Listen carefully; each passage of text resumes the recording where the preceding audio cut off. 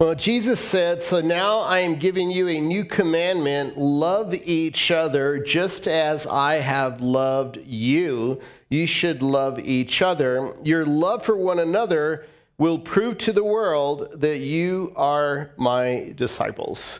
So this is the love of God. God sent his only son, Jesus Christ, into the world to die for your sins so that you could experience the forgiveness of your sins, so you could know God personally and experience heaven on earth and experience heaven after earth. So that's the will of God. God wants you to be free of guilt and shame and the burden of sin. And God wants you to be cleansed from all that filth.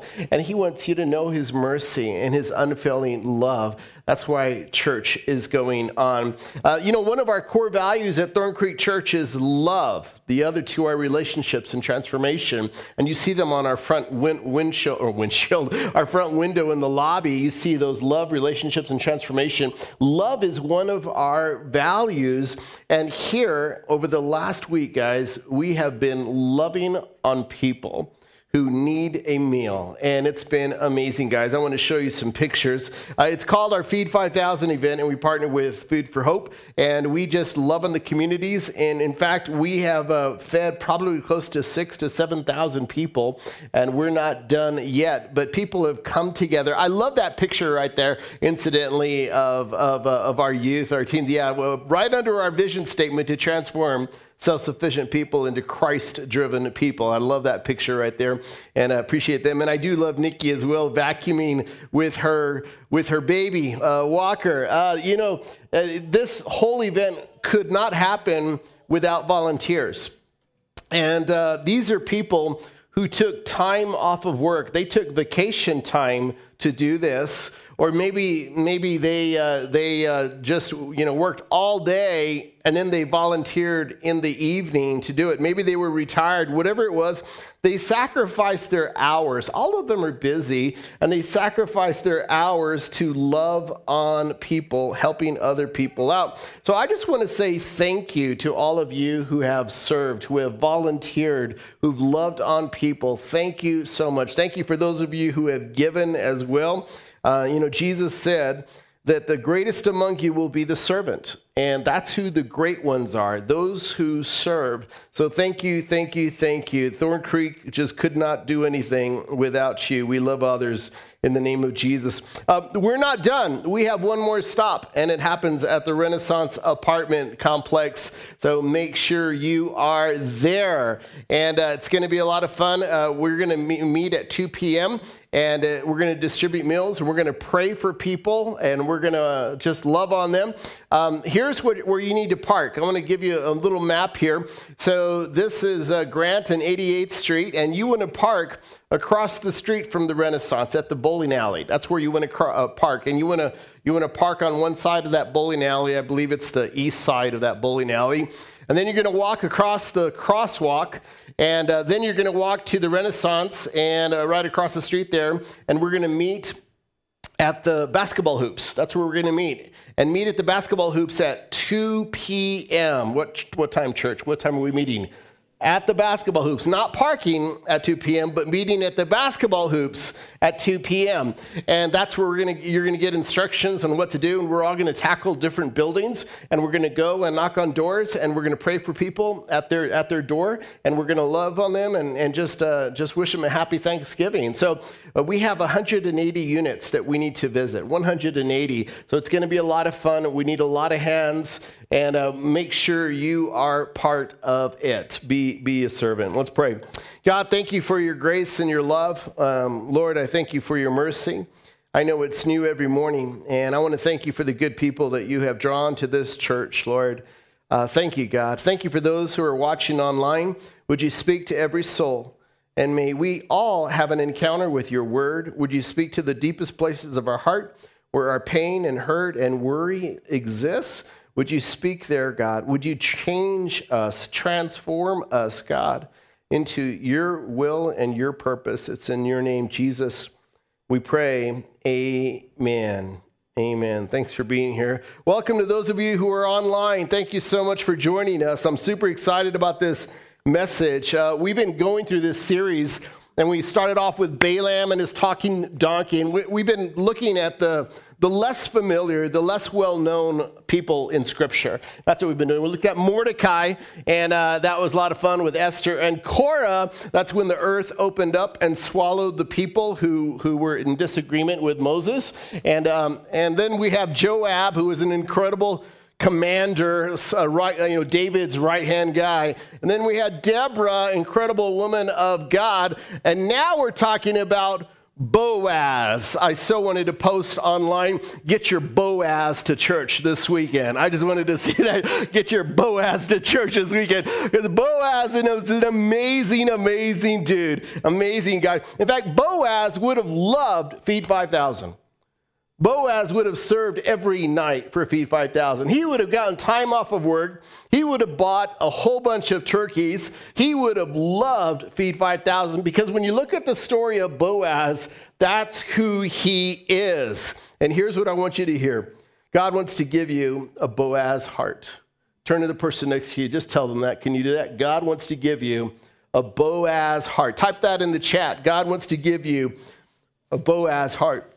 His heart was full of compassion, and it was full of love, and it was righteous, and he feared God. And this is a guy who looked out for the one that everybody else overlooked. You ever feel like you're the one that nobody pays attention to? Or you're the one that's the outcast? Or you're the one that everybody else kind of picks last or whatever? That Boaz would have picked you. Boaz, that's who he is. And you'll never be happier. You'll never find greater purpose. You'll never have better relationships until you let Jesus take over your life, until you let Jesus have his way in your heart. And giving you a Boaz heart, that's part of the will of God. We find his story in the book of Ruth. The book of Ruth is found right after Judges. That's where it's found. And it's there. It's before there were any kings in Israel. And the book of Ruth actually starts off with a pretty sad story. In Ruth chapter 1, verse 1 says this: "In the days when the judges ruled in Israel, a severe famine," say famine with me, severe famine, "came upon the land. So a man from Bethlehem in Judah left his home and went to live in the country of Moab." Say Moab with me. It's not Moab, Utah. It's another Moab. "Taking his wife and 2 sons with him. So the man's name was Elimelech, and his wife was Naomi." All right, famous gal. They have 2 sons. They live in Bethlehem, and a severe famine drives them out of their home, and they move to this place called Moab. And it was a famine that did that. Sometimes we think famines are bad things. We think problems are bad things, but God uses everything for his purpose.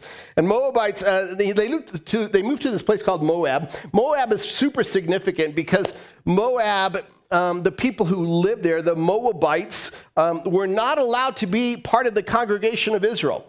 It's kind of like they were not allowed to go to church with the Hebrews. The Moabites, they worshipped another god. They were pagan people. They worshipped another god named Chemosh, and there was child sacrifice involved with this god. They were outsiders. And you see Naomi moved to the other side of the tracks, and she lives in Moab, and she's there for about 10 years.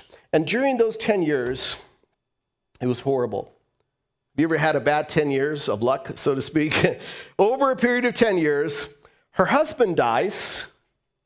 Her 2 sons, they marry Moabite women, not Hebrew women, Moabite women. And then eventually her 2 sons die, and Naomi is left with 2 Moabite daughter-in-laws.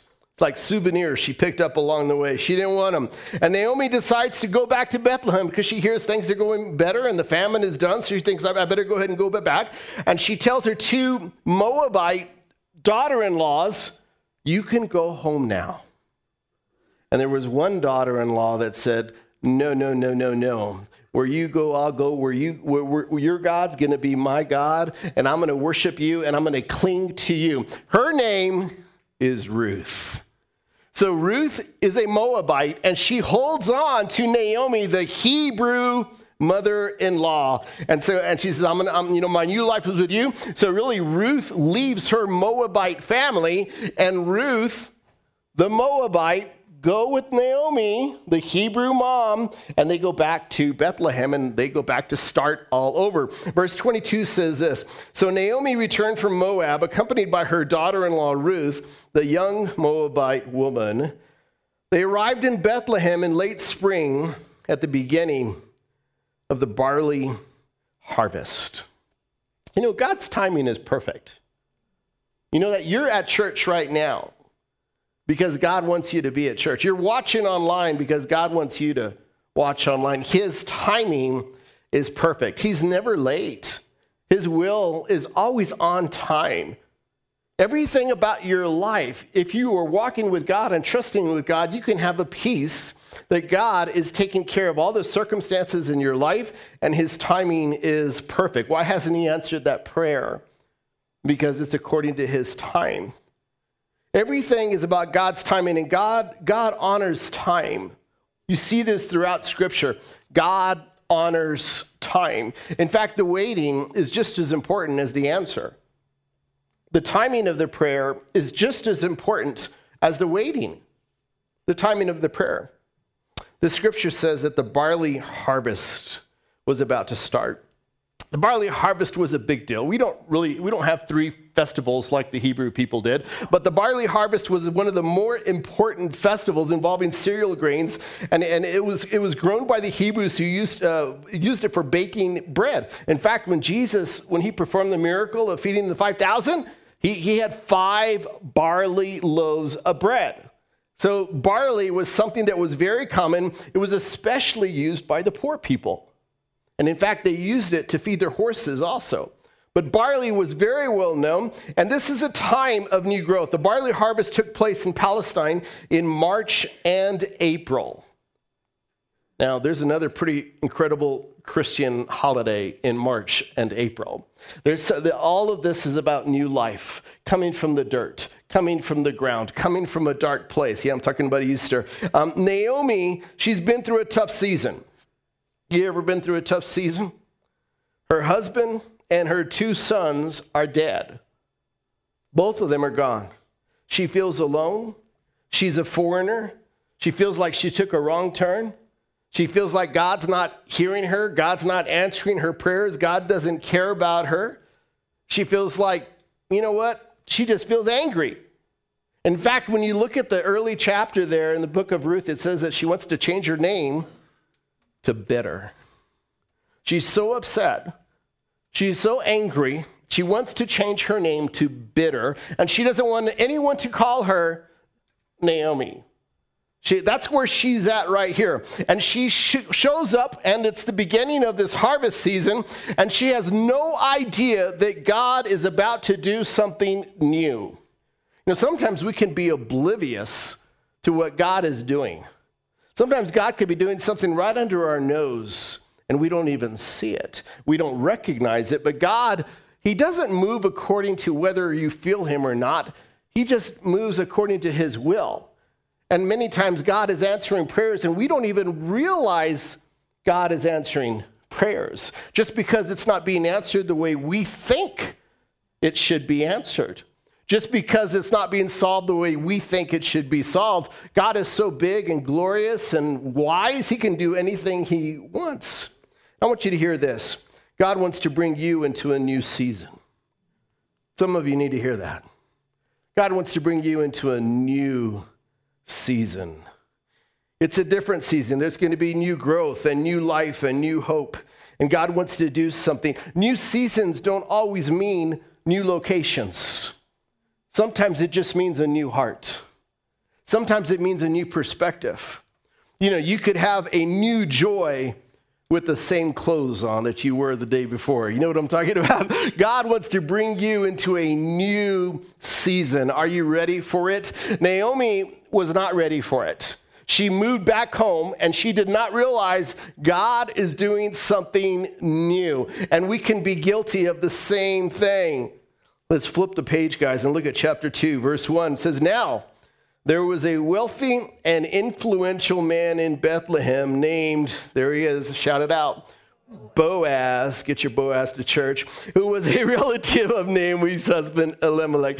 That just came to me tonight, guys. That's not even in my notes. I don't know why I keep saying that. Boaz, an influential man, a man of standing. If you want to be like Boaz, you got to leave a trail of your character. He was an influential man. Oh, men, listen up. Ladies, listen up. People see character through actions. We have enough people that just talk.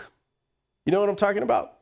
We have enough people that just kind of give you their opinion from their armchair or post about it and what they think, you know. But we need people who have action behind their faith.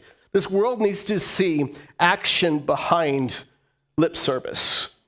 We need to see action. James talks about this. He said, you see that a person is considered righteous by what they do and not faith alone. See, we don't need people to just give advice. We need people to help out. It's always encouraging to me when you look at our Feed 5,000 event. It's super encouraging when you have that one person show up and say, I'll help out with the trash. I'll help carry that box. I'll help with that truck. I'll help vacuum the carpet. I'll help whatever it is. That's super encouraging. And they're way more encouraging than the person who looks at me from a distance and says, you're doing really great. God bless you. I'm way more encouraged by the 10-year-old that comes and helps and says, I'll help lift the weight. And we need to be people of action. Ladies, you know what I'm talking about. Wouldn't you prefer action over lip service? Somebody says, I love you. You say, that's great. Now show me, prove it, do something. Say, we need to see action. Men, when you work, when your boss says you're doing a great job, it feels good. But you're saying, show me the money too. I want to know I'm doing good. Give me some new responsibilities or something. Show me. We need action. Desperately need action. It's not enough to just talk about your faith. Your faith has to have action to it. Your faith needs to be seen, and your actions prove your character. You are leaving a trail of your character everywhere you go. See, people know whether you can be counted on just by your actions. People know whether your yes is yes or your no is no just by your actions.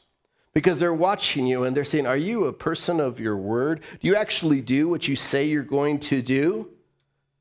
Are you known by your actions? What kind of trail are you leaving behind? Verse 2.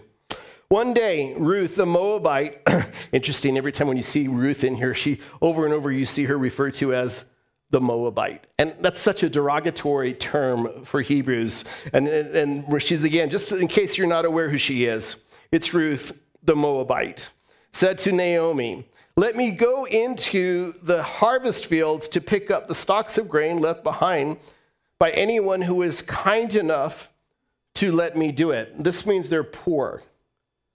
They're looking for scraps, free scraps. They're looking in trash cans, so to speak. Naomi says, all right, my daughter, and look, she's coming a long way. My daughter, go ahead. So Ruth went out to gather grain behind the harvesters, and as it happened, say as it happened with me. Can you do that? As it happened, she found herself working in a field that belonged to Boaz, the relative of their father-in-law, Elimelech. This phrase, as it happened, is so beautiful. Another version says, as it turned out. The literal interpretation of as it happened, you know what it is? By chance. By chance. She found herself at this field with this man named Boaz, who was influential. He was a God-fearing man. He was wealthy, and he was the one over the entire field. As it happened, by chance. See, we tend in our world, we look at things that happen and we say something like, boy, I was just lucky. It was by luck that I happened to be there to catch that foul ball or whatever. Or it was by luck I happened to be. And it was just good karma. It was just good karma. And I want you to know, in the kingdom of God, you have as it happened, by chance moments repeated over and over and over again. You hear what I'm saying? When God wants to get a hold of a heart, there's by chance moments. By chance, you're at church right now listening to this message. A couple of weeks ago, I was outside in the front, and I was greeting people. I was actually outside under our welcome tent. And there was someone, I'm so glad we're between a liquor store and Ace Hardware. I'm just so glad about that because there's all kinds of traffic there. So I was out there, and there was this gal that she didn't know who I was, and I was just out there by the table, and I was saying hello to strangers. And she grabs the door of Ace Hardware, and she actually pulls it open, and she looks at me, and she says, "Hey, what time are your services?" And I said, "Oh, there's one that's about to start like in 10 minutes. And she said, "Oh, all right, I'm not sure. I'll keep you in mind. I'll keep you in mind. Okay. And she goes inside Ace Hardware. And I'm in that service, the very next service, and I'm in my normal spot, stage left, worshiping God, having my own private time. And I look out in the middle of the crowd, and there she is standing in the middle of the crowd singing songs to God. As it happened. By chance. We have a speaker outdoors. You know why we have a speaker out there that's literally playing right now? They could hear us outside. If you're walking by right now, I want you to know God loves you and God wants you to come to church. They heard that right there. By chance. Haven't you had by chance moments? You know what I'm talking about? Like, wow, God has given me a word right now. I didn't expect this. But I'm having church right now at 7-Eleven. Or I didn't expect this, but I'm hearing that song at this convenience store. I didn't expect this, but God is speaking to me in this park. Or I didn't expect this, and God is talking to me at work or at school or wherever. By chance, there's this divine rendezvous that happens. And God gives you a word, and you didn't expect it. By chance. Anybody experienced that? You know what I'm talking about? Put your hands together. If you've experienced by chance moments where God meets you, you should share those by chance moments. And by chance, Ruth goes out and she looks for a place to work, and she's working at this field that belongs to Boaz. Boaz. The name Boaz means this: strength is within him. Isn't that good? Strength is within him. In fact, when you look at 1 Kings chapter 7, you read about Solomon's temple. And there's two temples. You can actually look this up in archaeology and you can see it. There's two pillars, and they're bronze pillars. These are not load-bearing pillars, not like load-bearing, studs in your home or anything like that. They're not load-bearing. But one of the pillars' name is Boaz. And it's symbolic of Israel's dependence on God's strength and presence. Isn't that cool? It's symbolic of Israel's dependence on God's strength and presence. And I thought, what? Think about living your life in such a way that they put your name on a pillar that reflects your character. This was in memory of Boaz, who leaned on God for his strength and his presence. Think about that. That's quite a heritage, isn't it? Where would your name be on? What would it be on? And what are you known for? What's the trail you're leaving? If people looked at you and said, "Oh, this is who you are," what would they say? So let's go into this, guys. We're going to jump into verse 4, but let me just say this, because this is the part of the message. I'm going to just say, there's a part of me that wanted to name this message like some cheesy romance movie right here. Now we're going to get into the relationship between Boaz and this gal named Ruth. So before the Notebook, there was the harvest. I'm just going to tell you, there's the fault in our sheets. All right, let's you follow me. To all the boys, watch and learn. Let me give you some, I'm going to help you out here. You came to church, and if you're single and you're fishing and you're trolling, you know who you are. Let me just, you like long walks along the beach and you're available and you know what I mean? Let me give you some, I'm going to help you out. You're going to be so glad you came to church. You're so glad you're watching online. Here's some stats. 30% of U.S. adults have at some point used a dating app or website. Almost one out of three. Just know that. 12% say they found a long-term relationship via online dating. This is really good. Check this one out. Approximately 1/3 of the photographs online dating apps are not accurate. So you meet the guy, and you're like, where's the other guy or the gal? And you're like, oh my goodness, you got to be careful what you say. And look at it, just takes 4 minutes to see if you click with someone. 4 minutes, so you should be aware of that. After 4 minutes, if it's not clicking, you should say, I got to go. You know, you can say, my mama's calling me, or my friend is calling me, or have your friend call you at 4:30. That would be a good time. 28 is the average age people meet their spouse. And 70% of Americans have kissed on the first date. Hello. 70%. Don't let them open that Christmas present so quickly. The average number of relationships before marriage for men is 6 and 5 for women. That's what it is, 5 or 6. So I'm going to give you some dating tips. See, if you really want to know dating tips, I'm just going to tell you right now, you just got to read the Bible. You just got to know Scripture, and you can see what a real man, what a real woman looks like, and you just got to be familiar with it. Verse 4, here it is. While she was there, Boaz arrived from Bethlehem and greeted the harvesters. And what does he say? The Lord be with you. You know what that says? This is a man of God. This is a guy who says, God bless you. This is a guy who says, you know, Lord be with you. And then they say, the Lord bless you, the harvesters replied. You know what that tells me? The harvesters know this is a man of faith. They know their boss is a man of faith. Now they also know that he lives it out. He's a man of influence. Worst thing you can do is tell someone you're a Christian and you don't live it out. The worst thing you can do is talk about your faith and you have no action behind your faith. He lives it out. He says, the Lord be with you. Verse 5, he says, then Boaz asked his foreman, who's that young woman over there and who does she belong to? Now, ladies, you have to see this here. Boaz was observant. You know what I'm saying?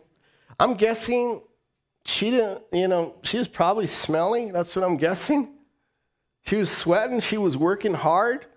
She probably just didn't get back from some facial thing or something like that, or some beauty thing. I'm guessing she had maybe this sack or something that she was working in the fields on, and he noticed her. A modern day Boaz will notice your inner beauty. A modern day Boaz will see what's inside of you. Do you hear that, ladies? Don't settle now. A modern day Boaz will cherish your inner beauty, and he appreciates these qualities. Listen to this. A modern day Boaz will study you. He'll watch you. Let him watch you. Don't let him catch you too quickly. He'll find out what makes you tick and seek to understand you more fully over time. And he will notice what you enjoy and do little things from time to time just to make you smile. That's a modern day Boaz. Boaz eventually walks over and talks to Ruth. Now here he's about to make a move. Boaz, verse 8, Boaz went over and said to Ruth, listen, my daughter, stay right here with us when you gather grain. Don't go to any other fields. Stay right here. Stay right behind the young women working in my field. See which part of the field they're harvesting, and then follow them. I have warned the young men not to treat you roughly, and when you are thirsty, help yourself to the water they have drawn from the well.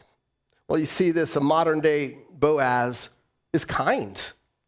It's just kind. She's a stranger. Something that struck me in this passage related to Boaz were the non-Boazers in the camp. It says that he warned the young men not to treat her roughly.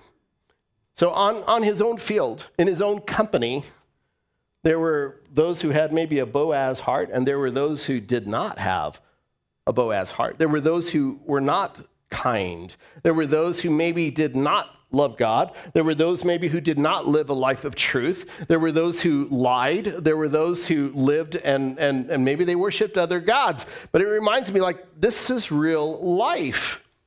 You have those who have hearts like Boaz, and you have those who don't give a rip about God or living a life of truth, and they have no problems lying, and they have no problems doing all these other things. And you see that. You see it in churches. You see it in companies. You see it in schools. You see it in friend groups. You see it on teams. You see it everywhere. So what's the difference with someone who has a heart like Boaz and someone that doesn't? I mean, Boaz goes up to this woman, and she's a Moabite, and he says, you know what, feel free to stay here and just work along with these other ladies. And I already told all the other guys who just talk smack. I already told them, you leave her alone. So you're safe. See, a modern day Boaz is a protector. He's a protector. He wants to make sure that no harm will come her way. That's a modern day Boaz. As I thought about the difference between this one who is like Boaz and then the other ones who are not, the thing that came to my mind was this idea of, like, one is centered on themselves and one is centered on God. Put it this way, it's self-centeredness. Self-centeredness can be defined as an immoderate concern with one's own interest and well-being, self-love, or egotism. See, some people are just self-centered. Are you self-centered? Like, it's about you. Like, do you love yourself more than anyone else? Do you love yourself more than others? Maybe, do you love yourself even more than God? When you love yourself, it's all about you. It's about your opinions. What you say, what you think is what's most important. It's about your preferences. It's about your likes. It's about your comfort. It's about your desires. It's all about you. That's self-centeredness. It's all about you. And these guys, that's where they were at. James says it like this: for wherever there is jealousy and selfish ambition, that's self-centeredness, there you will find disorder and evil of every kind. Philippians, Paul says this: don't be selfish. Don't try to impress others. Be humble. Thinking of others is better than yourselves. Don't look out only for your own interests, but take an interest in others too. So if you want to be like Boaz, don't be selfish. Self-centeredness is a sin because it leads to being devoted to self-gratification and overlooking other people's needs. And people who are self-centered aren't able to please God. They're focused on themselves. They're not focused on God. Go back to the story in Ruth chapter 2. Check it out. Ruth fell at his feet and thanked him warmly. What have I done to deserve such kindness? She asked. I'm only a foreigner. Yes, I know, Boaz replied, but I also know about everything you have done for your mother-in-law since the death of your husband. I have heard how you left your father and mother and your own land to live here among complete strangers. May the Lord, the God of Israel, there he is again, he's a man of faith, under whose wings you have come to take refuge, reward you fully for what you have done. You know what this tells me about Boaz? He's a man of faith, but he also respects obedience to God. He respects sacrifice. And when he sees someone like Ruth sacrifice and the sacrifices she made to go on with Naomi, and he knows the story. Somewhere along the streets, someone's been talking, and he heard about it. And he honors and recognizes, he sees the value. He sees the value of that kind of woman. And I want you to hear this. If you want to be like Boaz, you got to love the Moabite. You got to love the Moabite. I think all of us have a little Moabite in us. We probably have a lot of Moabite in us. Moabites, descendants of Moab, they come from the son of Lot. Remember Abraham and Lot? They come from the son of Lot. Listen to this. They're born of an incestuous relationship with an older daughter. So have you ever looked at someone and says, well, you're a bad apple and you come from a bad apple and you come from a bad tree? That kind of thing. That's a Moabite. But people who love like Boaz, they love the bad apple. They don't care about the bad tree. They just love. Truth is, we all need the grace of God, don't we? We can all look at our lives and say, yeah, I've got an Uncle Guido in my family tree too. And I'm really sorry about all the things he did, but don't take it out on me. We all have history, but a Boaz just loves the Moabite, the outsider, the one who everyone else looks down on. And that's just who he is. Doesn't matter what the skin color is or the background or the history or the reputation. He just loves them. Well, now you see Naomi come into play here. Naomi, she's advanced in years. We don't really know her age, but the woman still has some skills here. Because in Ruth chapter 3, verse 1, she plays like eHarmony or something. She's the matchmaker. So she says, one day Naomi said to Ruth, my daughter, it's time that I found a permanent home for you so that you will be provided for. Boaz is a close relative of ours, and he's been very kind by letting you gather grain with his young women. Tonight, he will be winnowing barley at the threshing floor. Tonight's going to be a good night. Verse 3, now do as I tell you, take a bath and put on perfume and dress in your nicest clothes. Did you see that? Take a bath and put on perfume. See, like Naomi knows there's nothing worse than a lazy man and a smelly woman. She just knows that. And she's like, okay, yeah, you could edit that out if that went over too far. And verse 3, now do as I tell you, take a bath and put on perfume and dress in your nicest clothes. Then go to the threshing floor, but don't tell Boaz. See you until he is finished. Don't let Boaz see you until he has finished eating and drinking. Notice Naomi, even the timing of this. I want you to look a certain way, but there's a time that I want you to, showcase. I want you to just wait it out. Verse 4, be sure to notice where he lies down. So it's time for her to study him. Then go and uncover his feet and lie down there. He will tell you what to do. I will do everything you say, Ruth replied. So she went down to the threshing floor that night and followed the instructions of her mother-in-law. Tells you a little bit about Ruth. She is willing to follow the advice of the mother-in-law. She recognizes what mom is saying. There's wisdom there. After Boaz had finished eating and drinking and was in good spirits, he lay down at the far end of the pile of grain and went to sleep. Then Ruth came quietly, uncovered his feet, and lay down. Now, that's symbolic in the Hebrew culture. That's symbolic. Around midnight, Boaz suddenly woke up. It's funny, it's around midnight. Maybe his feet got cold or something. I don't know. But he wakes up around midnight, and he turns over, and he was surprised to find a woman lying at his feet. Like, where did she come from? Man, are you with me? Is this a good dream or what? He looks, and there she is. Who are you? He asked. I am your servant, Ruth, she replied. Spread the corner of your covering over me, for you are my family redeemer. She's saying, I'm available, and I'd like to be your wife. That's what she's saying. I'd like you to cover me, Protect me, watch over me, take me on as your wife. Verse 10, the Lord bless you, my daughter, Boaz exclaimed. You are showing even more family loyalty now than you did before, for you have not gone after a younger man, whether rich or poor. So Boaz is an older dude. This tells me something too. Young men sometimes don't have the characteristics fully developed. You know what I'm saying? Sometimes they're a work in progress and you should see them in 10 years, but when they're young, they're still developing. It takes time to become a Boaz. It takes time to become a Boaz.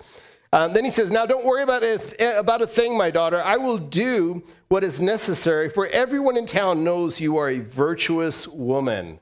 There's her character. She's leaving a trail. She's a virtuous woman. But while it's true that I am one of your family redeemers, there's another man who is more closely related to you than I am. Stay here tonight, and in the morning I will talk to him. If he's willing to redeem you, very well, let him marry you. But if he is not willing to, then as surely as the Lord lives, I will redeem you myself. Now lie down here until morning. So Ruth lay at Boaz's feet until the morning, but she got up before it was light enough for people to recognize each other.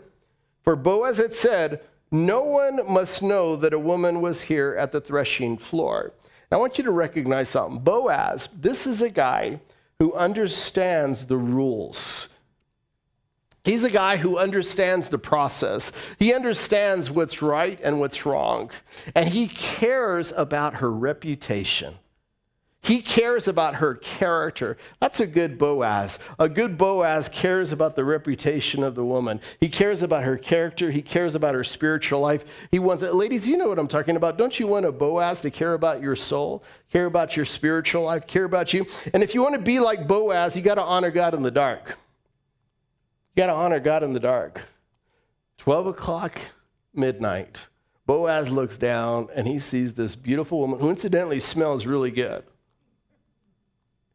And she uncovers his feet. Are you there with me? Just, you know what I mean? Are you there? And you know what he does? He doesn't take advantage of her. She doesn't have a man to protect her. Her father's not around. Her family's not around. They're miles and miles and miles and miles and miles away. He could have totally taken advantage of her vulnerability. But a Boaz looks at that and says, I'm going to care for you. I'm not going to take advantage of your emotional state, of your mental state, of your poverty. I'm not going to take advantage of your desperation. That's a Boaz. A Boaz says, I want to honor you. I want to honor you right now, and we're going to do this the right way. And then he even says, okay, you need to go ahead and leave, because if you don't leave early enough, people will talk. People will talk. It's really interesting. The first times we went to the Renaissance and we started loving on people, and when we would go and do a full-on worship service over there, and we would get there, the worship team, I don't know what day it was, but we would get there as early as 7 o'clock in the morning or something like that. And it's really interesting at 7 o'clock in the morning, seeing how many guys come out of apartments dressing themselves, going to the bus stop, and they're not going to work. They're coming from something. You know what I'm talking about? They just did something. They were just with someone, and they're leaving. And I see them, and I'm like, hey, guys, you can stick around for church, man. Like, no, we got to go, man. We got to go. That's what they do. And I think about that. And Boaz is concerned about Ruth and her reputation. And he says, look, I know everything you've done, and you've lived this life of integrity, and I'm going to take care of you. Verse 9 says this, then Boaz said to the elders and to the crowd standing around, you were witnesses that today I bought from Naomi all the property of Elimelech, Kilion, and Mahlon, and the land I have acquired, Ruth, the Moabite widow of Mahlon, to be my wife. This way she can have a son to carry on the family name of her dead husband and to inherit the family property here in the hometown. You were all witnesses today. So he speaks before the elders, and they give him approval. And verse 13 says, so Boaz took Ruth into his home, and she became his wife. When he slept with her, the Lord enabled her to become pregnant, and she gave birth to a son.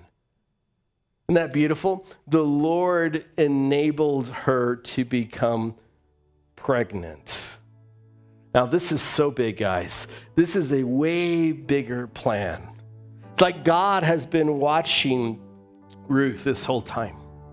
Maybe when Ruth was living in Moab, maybe during that time, she was crying out to the Hebrew God. Why did she want to leave her home and leave all those pagan gods and leave, she knew she had a messed up home. And why did she say, I'd rather leave my messed up home and go with this bitter woman all the way back to Bethlehem? Why did she do that? There was something in her. It reminds me of something. See, you can live a righteous life in an unrighteous home. You can be a righteous person in an unrighteous company. You can be a righteous person in whatever unrighteous place you find yourself. And God saw all that. And God said, all right, Ruth, I'm going to be with you. And it leads all the way to, she goes and she talks to Naomi and she goes out and she finds this field and she's picking up stuff. And then it happens to be Boaz as it happened. It happened to be Boaz and then it just continues to be with him. And then it's time for her to find a man. And then it just so happens at midnight, he says, okay, I'll take you. And then they get married as it happened by chance. And then all of a sudden, the Lord enabled her to become pregnant. The son's name is Obed, O-B-E-D, Obed. See, Boaz becomes a picture of Jesus Christ. Boaz can be seen as a reflection of our Redeemer. We were outsiders, sinners, impoverished, forsaken, struggling to make it, and the Lord showed us compassion and gentleness and generosity, and he lifted us out of spiritual poverty. He provided for our eternal needs and gave us a forever home. Boaz redeems Ruth, and Jesus redeems us. That's what he's done for us. And when you look at the New Testament, the first book of the New Testament, Matthew, first gospel, chapter 1, gives the genealogy of Jesus Christ. And right there in the genealogy of Jesus Christ, in Matthew chapter 1, verse 5, it says Salmon was the father of Boaz. There he is, whose mother was Rahab. Think about that, Boaz. Boaz was the father of Obed, whose mother was Ruth. Obed was the father of Jesse, and Jesse was the father of King David. David was the father of Solomon, whose mother was Bathsheba, the widow of Uriah. Isn't that beautiful? So you see Boaz and Ruth, and you see where Boaz came from. You see Rahab's name in there, and you see this, and you see all the circumstances around this, and you see, look how beautiful God is. Look how intentional, how purposeful. It's not by accident that you're here. It's not by chance. And you see this story in Matthew chapter 1, you see this Moabite woman right in the middle of the genealogy of Jesus Christ. You have a prostitute in there, you have a Moabite in there, and she becomes the great-grandmother of a famous king, David, the man after God's own heart. That's who Boaz is. That's who Boaz is. I don't know where you're at right now, but I want to give you an opportunity. Maybe God's stirring your heart. And I want to encourage you to just get right with the Lord. The best time to get right with the Lord is right now.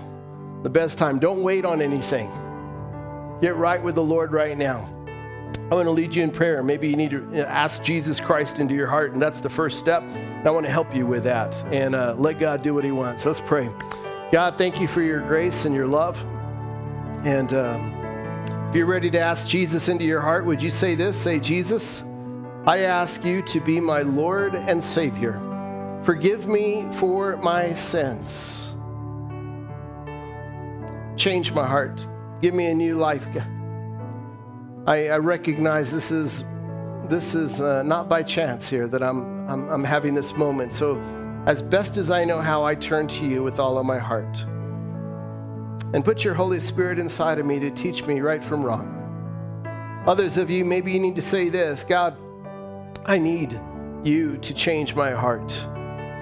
I want to be more like more like the heart of Boaz and the character of Boaz. I want my character to be known for love and kindness and righteousness. Or maybe you need to say this: God, help me to become a man of action, a woman of action. Help me to be that person.